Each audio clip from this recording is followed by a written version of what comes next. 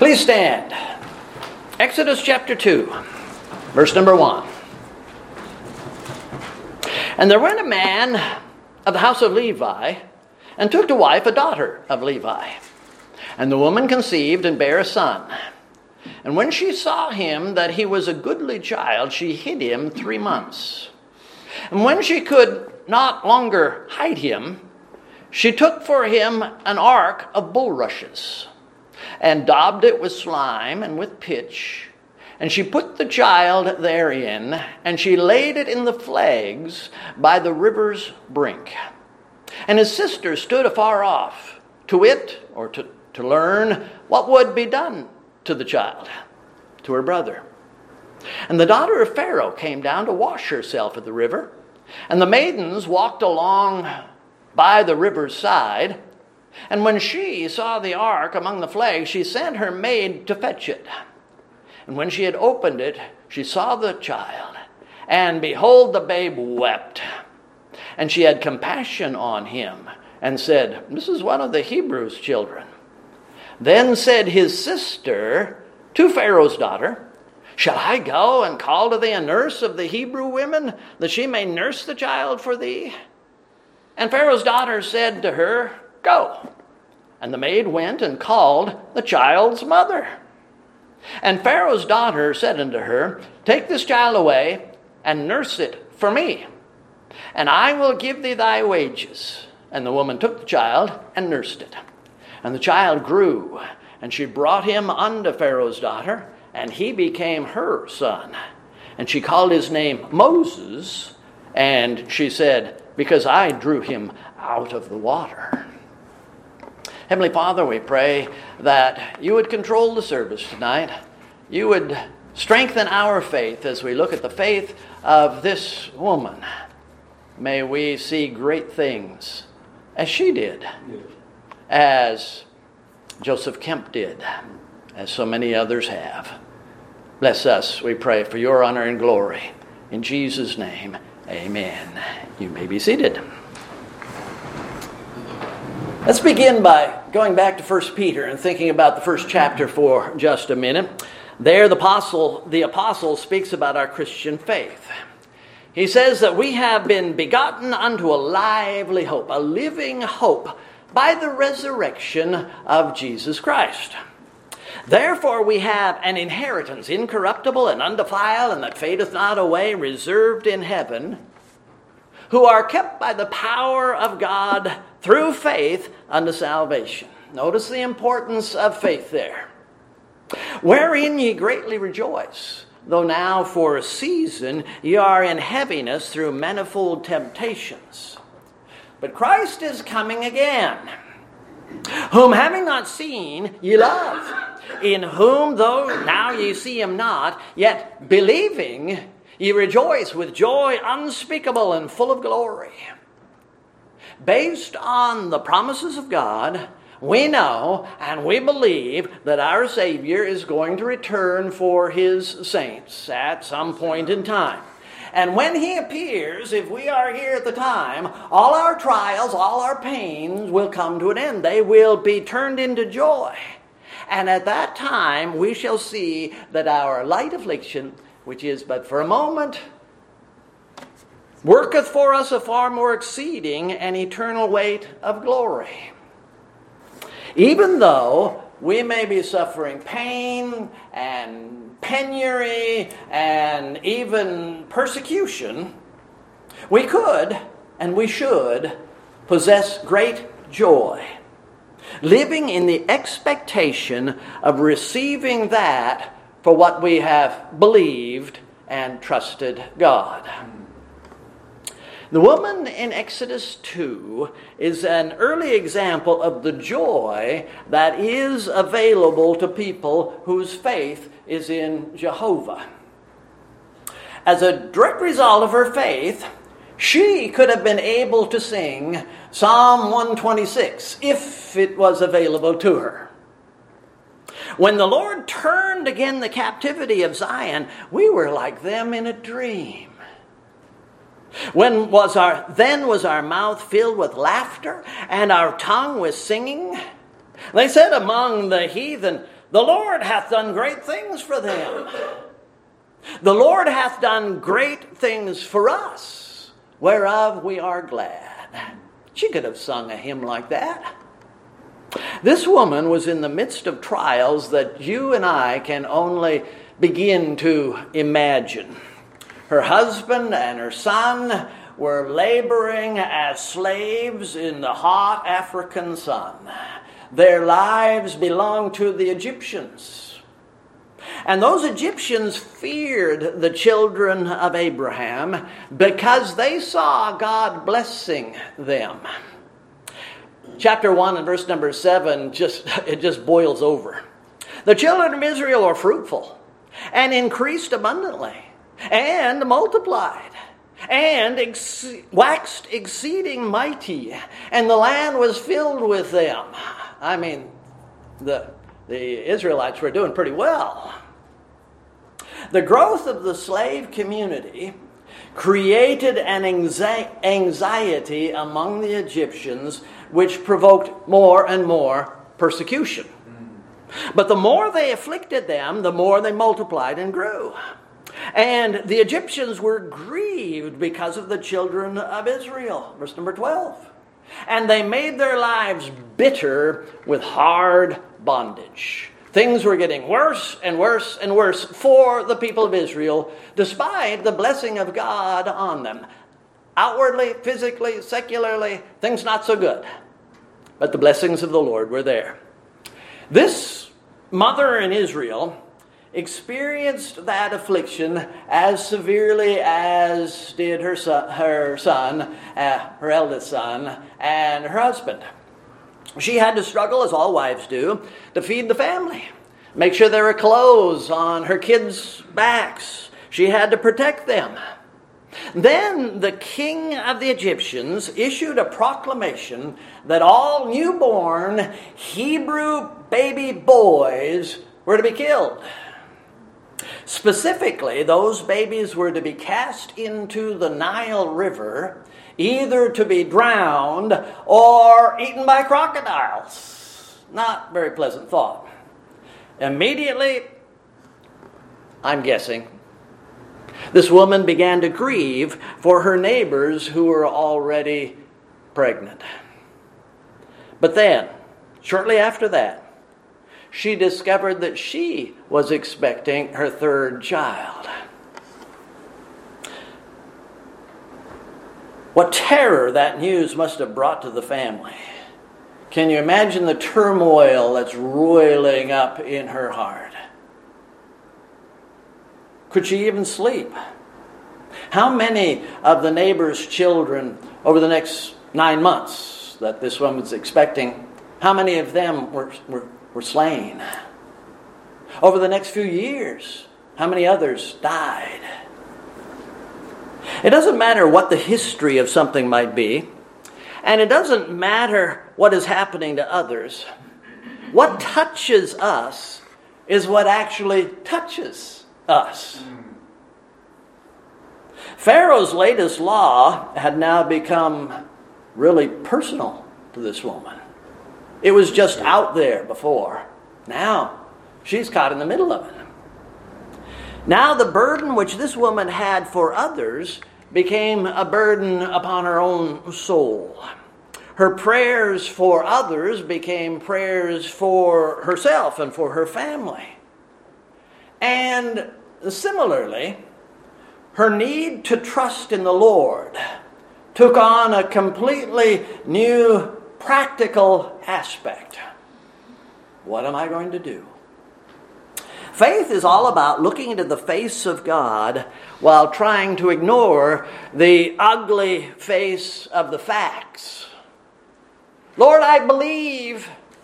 Help thou mine unbelief. Before we get to her faith, let's consider this woman herself. Her name is Jochebed, which means Jehovah is glorious. Exodus 6:20 tells us that Amram, the grandson of Levi, who is the son of Jacob, took him, Jochebed, his father's sister, to wife, and she bare him Aaron, and Moses. Does the near relationship between Jochebed and Amram indicate that there was no social fellowship within the slave community? Was there so little contact between families that children were forced to marry cousins and even closer relatives than that? Both the father and the mother of this coming baby were Levites, a tribe which Joseph had cursed. The Levites are going to be very important. They're going to be special. Not at this point in time. In Genesis 49, we read God's words through Jacob. Simeon and Levi are brethren. Their instruments of cruelty are in their habitations. Cursed be their anger. It was fierce. Their wrath, it was cruel. I will divide them in Jacob and scatter them in Israel. And that came to pass. As Levites, prior to the Exodus, Amram and Jochebed may have been demeaned even by fellow Hebrews. They may have been the lowest of the low, shall we say, even despised by others within their nation. If they hadn't married within their own tribe, if they hadn't married within their extended families, they might not have married at all. I don't know. I'm using my imagination a lot tonight. But it appears to me that the religion of the Hebrews, as it was decaying around these two, remained strong in these two. Faith is the victory, and victory is often the result of faith. Was this lady's name an indication of her parents' spirituality? Jehovah is glorious. Jochebed appears to have taught her children well, despite the circumstances that were against them. Miriam and Aaron became spiritual leaders in Israel during the Exodus. And the short time that she had with her third child, she instilled some early spiritual principles in him. In the midst of common life and uncommon trials, Jochebed became pregnant. Jewish commentaries declare that after Pharaoh's edict to kill the Israelite baby boys, gangs of inspectors were employed to sweep through the Hebrew ghettos looking for newborns and women that were expecting. 3 months later, some say that Jochebed found out about her own condition just after one of these inspections. And then 3 months later, she's not too far along, she was able to hide the fact that she was expecting. And then, according to the Jews, she gave birth early. So she wasn't caught. Of course, this is only Jewish folklore, but there may be truth in it. I don't know. Eventually, the dreadful day arrived. A day which should have been joyful was not. The baby boy was born, and he was an absolutely beautiful baby. A goodly child. Stephen Deacon, way off into the book of Acts, said that he was exceeding fair. And then Paul, the writer of the Hebrews, says that he was a proper child. I'm sure that all the Hebrew mothers thought that their babies were beautiful. I remember when Micah was born. Mom said, "This is the most beautiful child in the whole world." I remember that. I will never forget that. I'm sure that all these ladies thought their child was really, really special and wanted to save them. They tried to save them. And I'm sure the mothers who thought their babies were ugly did their best to save their babies. That's just the way mothers are.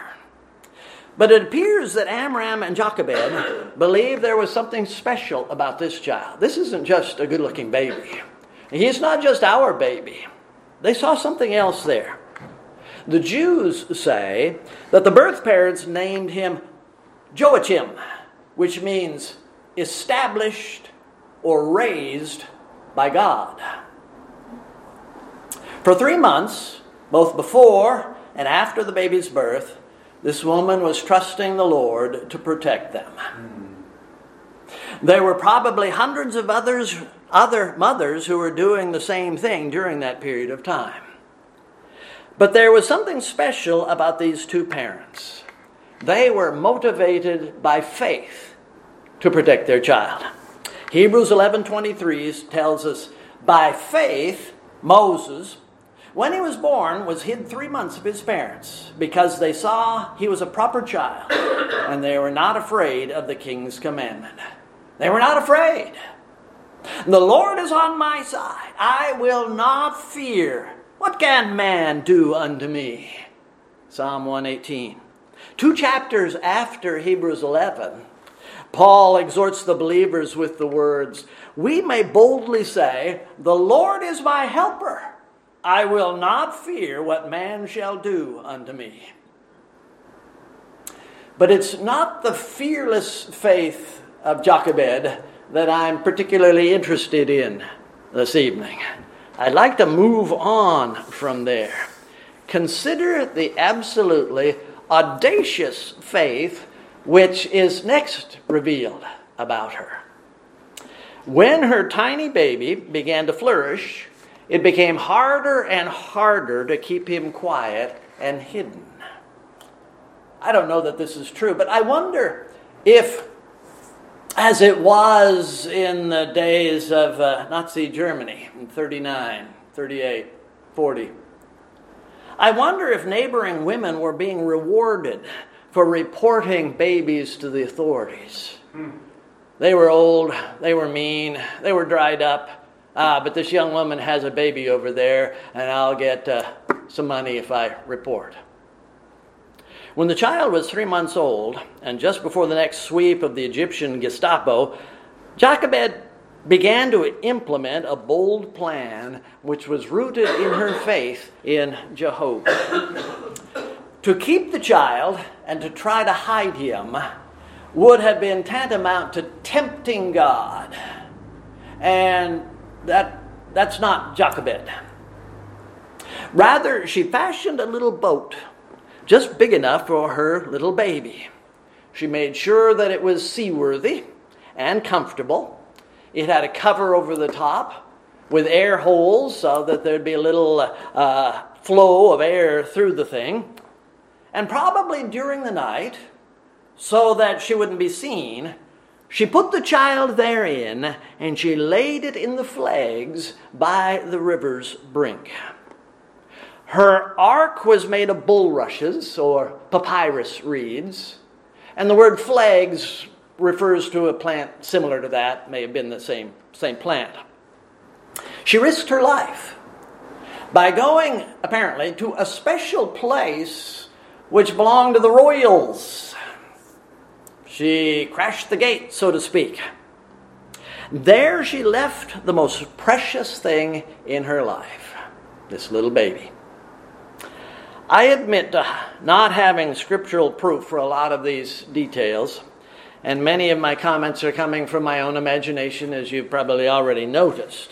Nevertheless, I believe that Jochebed did things similar to what I'm describing here, and she did so out of faith. It appears that she moored her little craft in a spot where it might be found by the right person. But it was far enough away not to appear too obvious and not to be seen by someone that she didn't want to find it.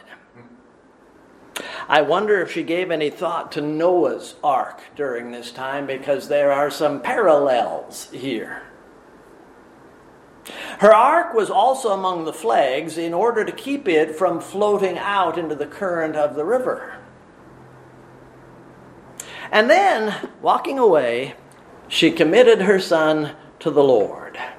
She sacrificed her little baby to God, so to speak. there was only a small window of opportunity for the salvation of this child. An infant that small, if he was born premature, an infant this small would have to nurse quite often. And by the time the sun was coming up, he might have gone several hours without feeding. And then in the rising Egyptian heat, he would have died in less than a couple of hours. 2-3 hours at the very most. Dead by noon because of the heat. What if one of the Nile's predators had smelled the baby and came looking for an easy meal? Did she find it easy to walk away? Was she smiling as she left him there in the river's edge? Or was she like us? I like being in control. I want to be able to make these major decisions. Was she like that? She's made her decision, and it was to trust the Lord. We'll let Him handle things. I have said in the past that Miriam, Moses' sister, was stationed nearby by her mother to facilitate the plan. But I've spent a number of hours in the last 3 days thinking about this and reading the chapter and reading the chapter and reading the chapter. And based on these scriptures, I'm not so sure that that was the plan. Verse 4 says, "And his sister stood afar off to learn, to wit, what would be done to him." I am convinced that the mother laid this child in the ark and put the ark in the river in faith, trusting the Lord. But it doesn't sound like the sister was doing the same. I now doubt that Jochebed even knew that her daughter was there. She was probably not more than 10 years old, maybe 7, 8 years old. This girl was there, apparently, from my understanding of that verse, was there to satisfy her own curiosity. She had learned to love this little baby. She doesn't want to lose this baby any more than Mom does. She's there to find out what happens. And yet, she was there because it was the will of God that she be there. The Lord is working upon this young girl's heart. It was in the plans of God, whether it was in the plans of Jochebed or not. Maybe it was, maybe I'm totally haywire here, but we know that the Lord was in charge of all of this. It's important that we learn to trust the Lord to work out His will, even when we're not permitted to watch, especially when we're not in control. Lord, you take care of that. Did this mother in Israel know what the Lord was going to do? No. She might have had hopes, but no, she didn't know what was going to happen. Did she remember that God promised Abraham that his seed would be as plentiful as the stars in the heavens? Is Moses going to be a part of that? Did she believe that God had promised Israel that Canaan would be their homeland? And now here they are in Egypt. Something's got to happen. It seems she was living in the faith that Israel would soon leave that God-forsaken country. She was praying for a deliverer, just as we should be praying for the return of our Savior. Why couldn't the Lord come today? Why couldn't my son be the deliverer of the nation of Israel? Jochebed couldn't guarantee anything, of course, but she could certainly pray and trust the Lord. She cast everything she had on God, not fearing crocodiles, not fearing the current, not fearing the accursed Egyptians. Almost as audacious as Jochebed's faith was the way God blessed her faith. If we didn't find this history in the Bible, we might be tempted to think that it was a Jewish fairy tale. The daughter of Pharaoh came down to wash herself at the river. My research produced a number of reasons why she did that, going from eczema to religious ceremonies. But it really doesn't matter, because it was God's will she be there at that precise time within that tiny window of opportunity. Some say that she bathed in a special pool prepared at the edge of the Nile and filled with filtered water from the river. Others say that it was simply a secluded backwater cove of some sort. The scripture suggests that she was left alone while her maidens left her to some privacy. And that provided opportunity for the princess to see the ark before anyone else did. If any other person found the baby, things might have gone very differently. The princess called and then sent one of her maidens out among the flags to receive the little boat that was out there. Was the baby crying at this point? When it was brought to her, she lifted the lid, and let's just say that he had been asleep or he was in the dark within this little ark. The lid's lifted and the blazing sun goes into the baby's face, and he begins to scream. He begins to cry. No doubt lots of women would have instantly fallen in love with this tearful child, or at the very least been sympathetic to his needs, compassionate, as the word is used here in this text. But this woman was special. Historians tell us that she was the only child of Pharaoh. It is said that she had been married for several years and that she had not yet given her husband a child, which meant that Pharaoh had no heir to the throne. Her purpose in life was to produce a son. And no doubt she was grieved that she's not been able to do that thus far. But when her eyes fell on this child, she saw a solution to a difficult problem: an adoption. Yes, this is obviously a Hebrew child, but she was the daughter of Pharaoh. And if the king needed an heir, he needed an heir. And she was in a position with enough power to take care of a difficult adoption process. It'll work. The faith of Moses' mother was being honored by the God who rules over all things. Miriam, who was probably on hand completely of her own will, instantly found the boldness to risk her life to run up to this little cluster of women, although maybe she didn't consider it a risk at all. She's a 10-year-old. Just barge right in there. One commentator suggested that some of the women were trying to nurse the child without any success. "Shall I go and call to thee a nurse of the Hebrew women, that she may nurse the child for thee?" It was only because of God's will that the princess agreed to any of this. She certainly didn't need to save this baby or to take this child. In fact, it was somewhat illogical for her to do it. To make a Hebrew baby the heir to Pharaoh's throne was bordering on the unimaginable. It was a miracle. And then Miriam heard the word, "Go."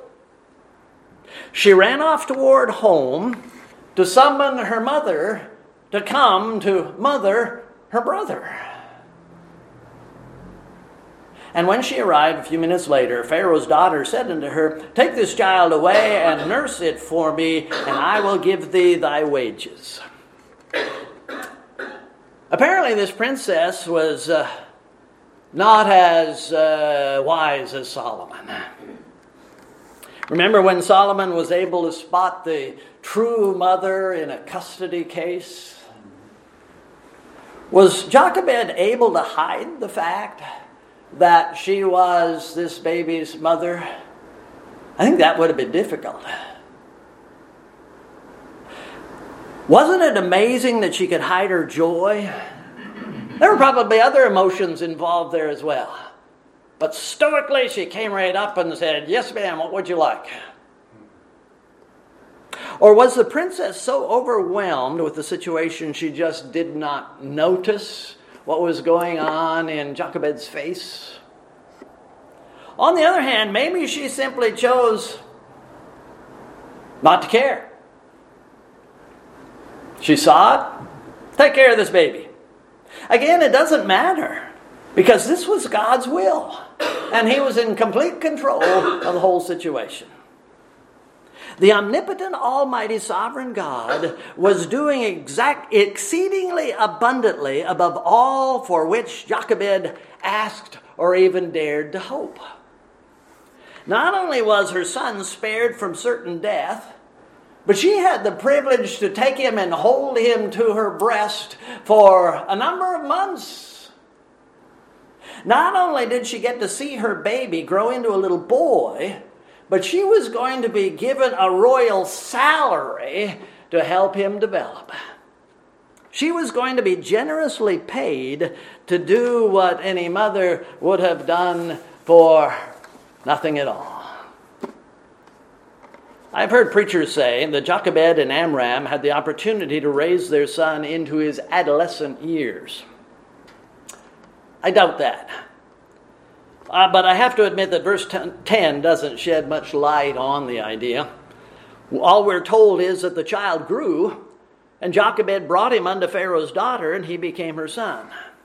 I think that most likely Moses' mother nursed her son for 3 years or so, maybe a little more than that, with the princess checking on his progress from time to time. The princess, that woman, certainly lost no interest in this child who she intends to adopt, maybe already has adopted. And when the child was weaned, that was when he was brought to the royal palace. But those 3 years that Jochebed had with Moses were extremely important. And she was able to instill some spiritual truth. A few minutes ago, I quoted the beginning of Psalm 126. Please turn to that psalm. It is one of the psalms of degrees that were often sung by the pilgrims as they went from Galilee down to Jerusalem for the feasts. When the Lord turned again the captivity of Zion, we were like them that dream. They were amazed. And then was our mouth filled with laughter, and our tongue with singing. Then said they among the heathen, the Lord hath done great things for them. The Lord hath done great things for us, whereof we are glad. Turn again our captivity, O Lord, as the streams in the south. They that sow in tears shall reap in joy. He that goeth forth and weepeth, bearing precious seed, shall doubtless come again with rejoicing, bringing his sheaves with him. My purpose in this series of lessons is this. I yearn to see the Lord turn again our captivity. And once again do great things for us and among us. I long to see us using this baptistry on a regular basis, because the Lord is once again saving souls in this place. I want to be able to rejoice in bringing the Lord's sheaves into His church, our church. I'm praying for revival, for a stirring of the Holy Spirit, similar to what the Lord has done in other places, in other times. But I'm convinced that unless we are pleading with the Lord, tearfully sowing the seed and trusting Him for the harvest, we're not going to see much harvest.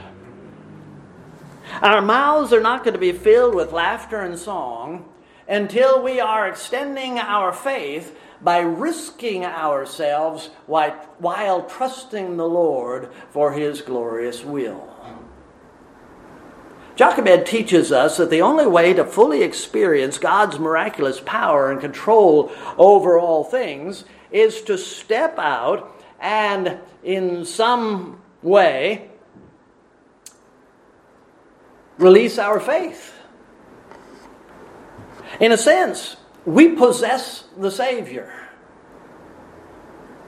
He's a part of our family. He lives in our home church. But until we are willing to set Him free, we're not going to see the blessings. The key to our reception of the blessing of God is our faith.